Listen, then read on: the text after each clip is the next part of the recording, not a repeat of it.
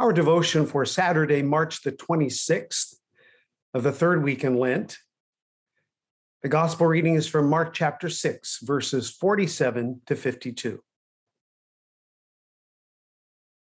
And when evening came, the boat was out on the sea, and Jesus was alone on the land. And he saw that they were making headway painfully, for the wind was against them. And about the fourth watch of the night, he came to them walking on the sea. He meant to pass them by, but when they saw him walking on the sea, they thought it was a ghost and cried out, for they all saw him and were terrified. But immediately he spoke to them and said, "Take heart, it is I. Do not be afraid." And he got into the boat with them. And the wind ceased, and they were utterly astounded, for they did not understand about the loaves, but their hearts were hardened. Here ends the reading. Today we read in our gospel lesson from Mark, and Jesus saw that they were making headway painfully, for the wind was against them. Does that sound like us in our lives these last couple of years? For that matter, it sounds like human life in general. We make headway painfully because the winds have changed, the prevailing winds of the secular world, the tumultuous winds of chaos and uncertainty swirl and beat against us, causing us to be fearful in our day-to-day lives. And as this is sometimes reality, the reality of our daily lives, it is also sometimes reality in our congregations. Before the worldwide pandemic, congregations were struggling to maintain the status quo in a culture which is definitely post-Christian and arguably anti-Christian. Worship attendance and income were declining in most places as more and more folks spend Sunday morning on the golf course, the soccer field, or youth hockey rink, or just relaxing at home in their PJs. And then COVID-19 hit.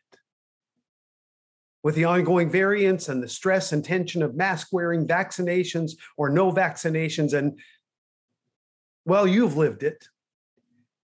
If you've ever rowed a boat or pedaled a bike against a strong wind, you know what it is to make headway painfully, if at all.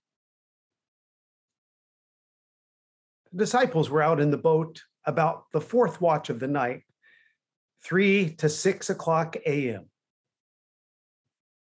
This is the time when many of us lie in bed, fretting about the challenges and difficulties we're facing, unable to sleep, praying the wind and the waves would stop, or at least pause for a time that we might catch our breath. No wonder the disciples saw Jesus walking on the water and thought him a ghost, an apparition, adding to their trepidation. And yet the words of Jesus to those first disciples and to you and to me are powerful words as he speaks to the very core of our being. Take heart, Jesus says. It is I. Do not be afraid. Take heart. It is I. Do not be afraid, the Lord says to you. Today, this minute, as you're reading or hearing this scripture verse, they're words of comfort and calm from the Lord of sea and sky, whom even the wind and the waves obey. They are words to calm your mind and soul, to bless you with that peace which passes all human understanding. As I write this Lenten devotion, I've just preached a sermon on Luke 4:21, where Jesus says, "Today, this scripture has been fulfilled in your hearing." In the ears of you, the Greek has it. May the words of the Lord Jesus in the ears of you bring you peace and confidence, because Jesus is with you.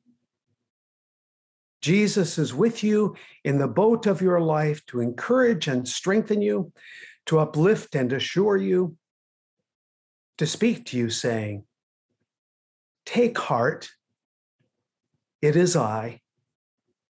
Do not be afraid." Let's pray.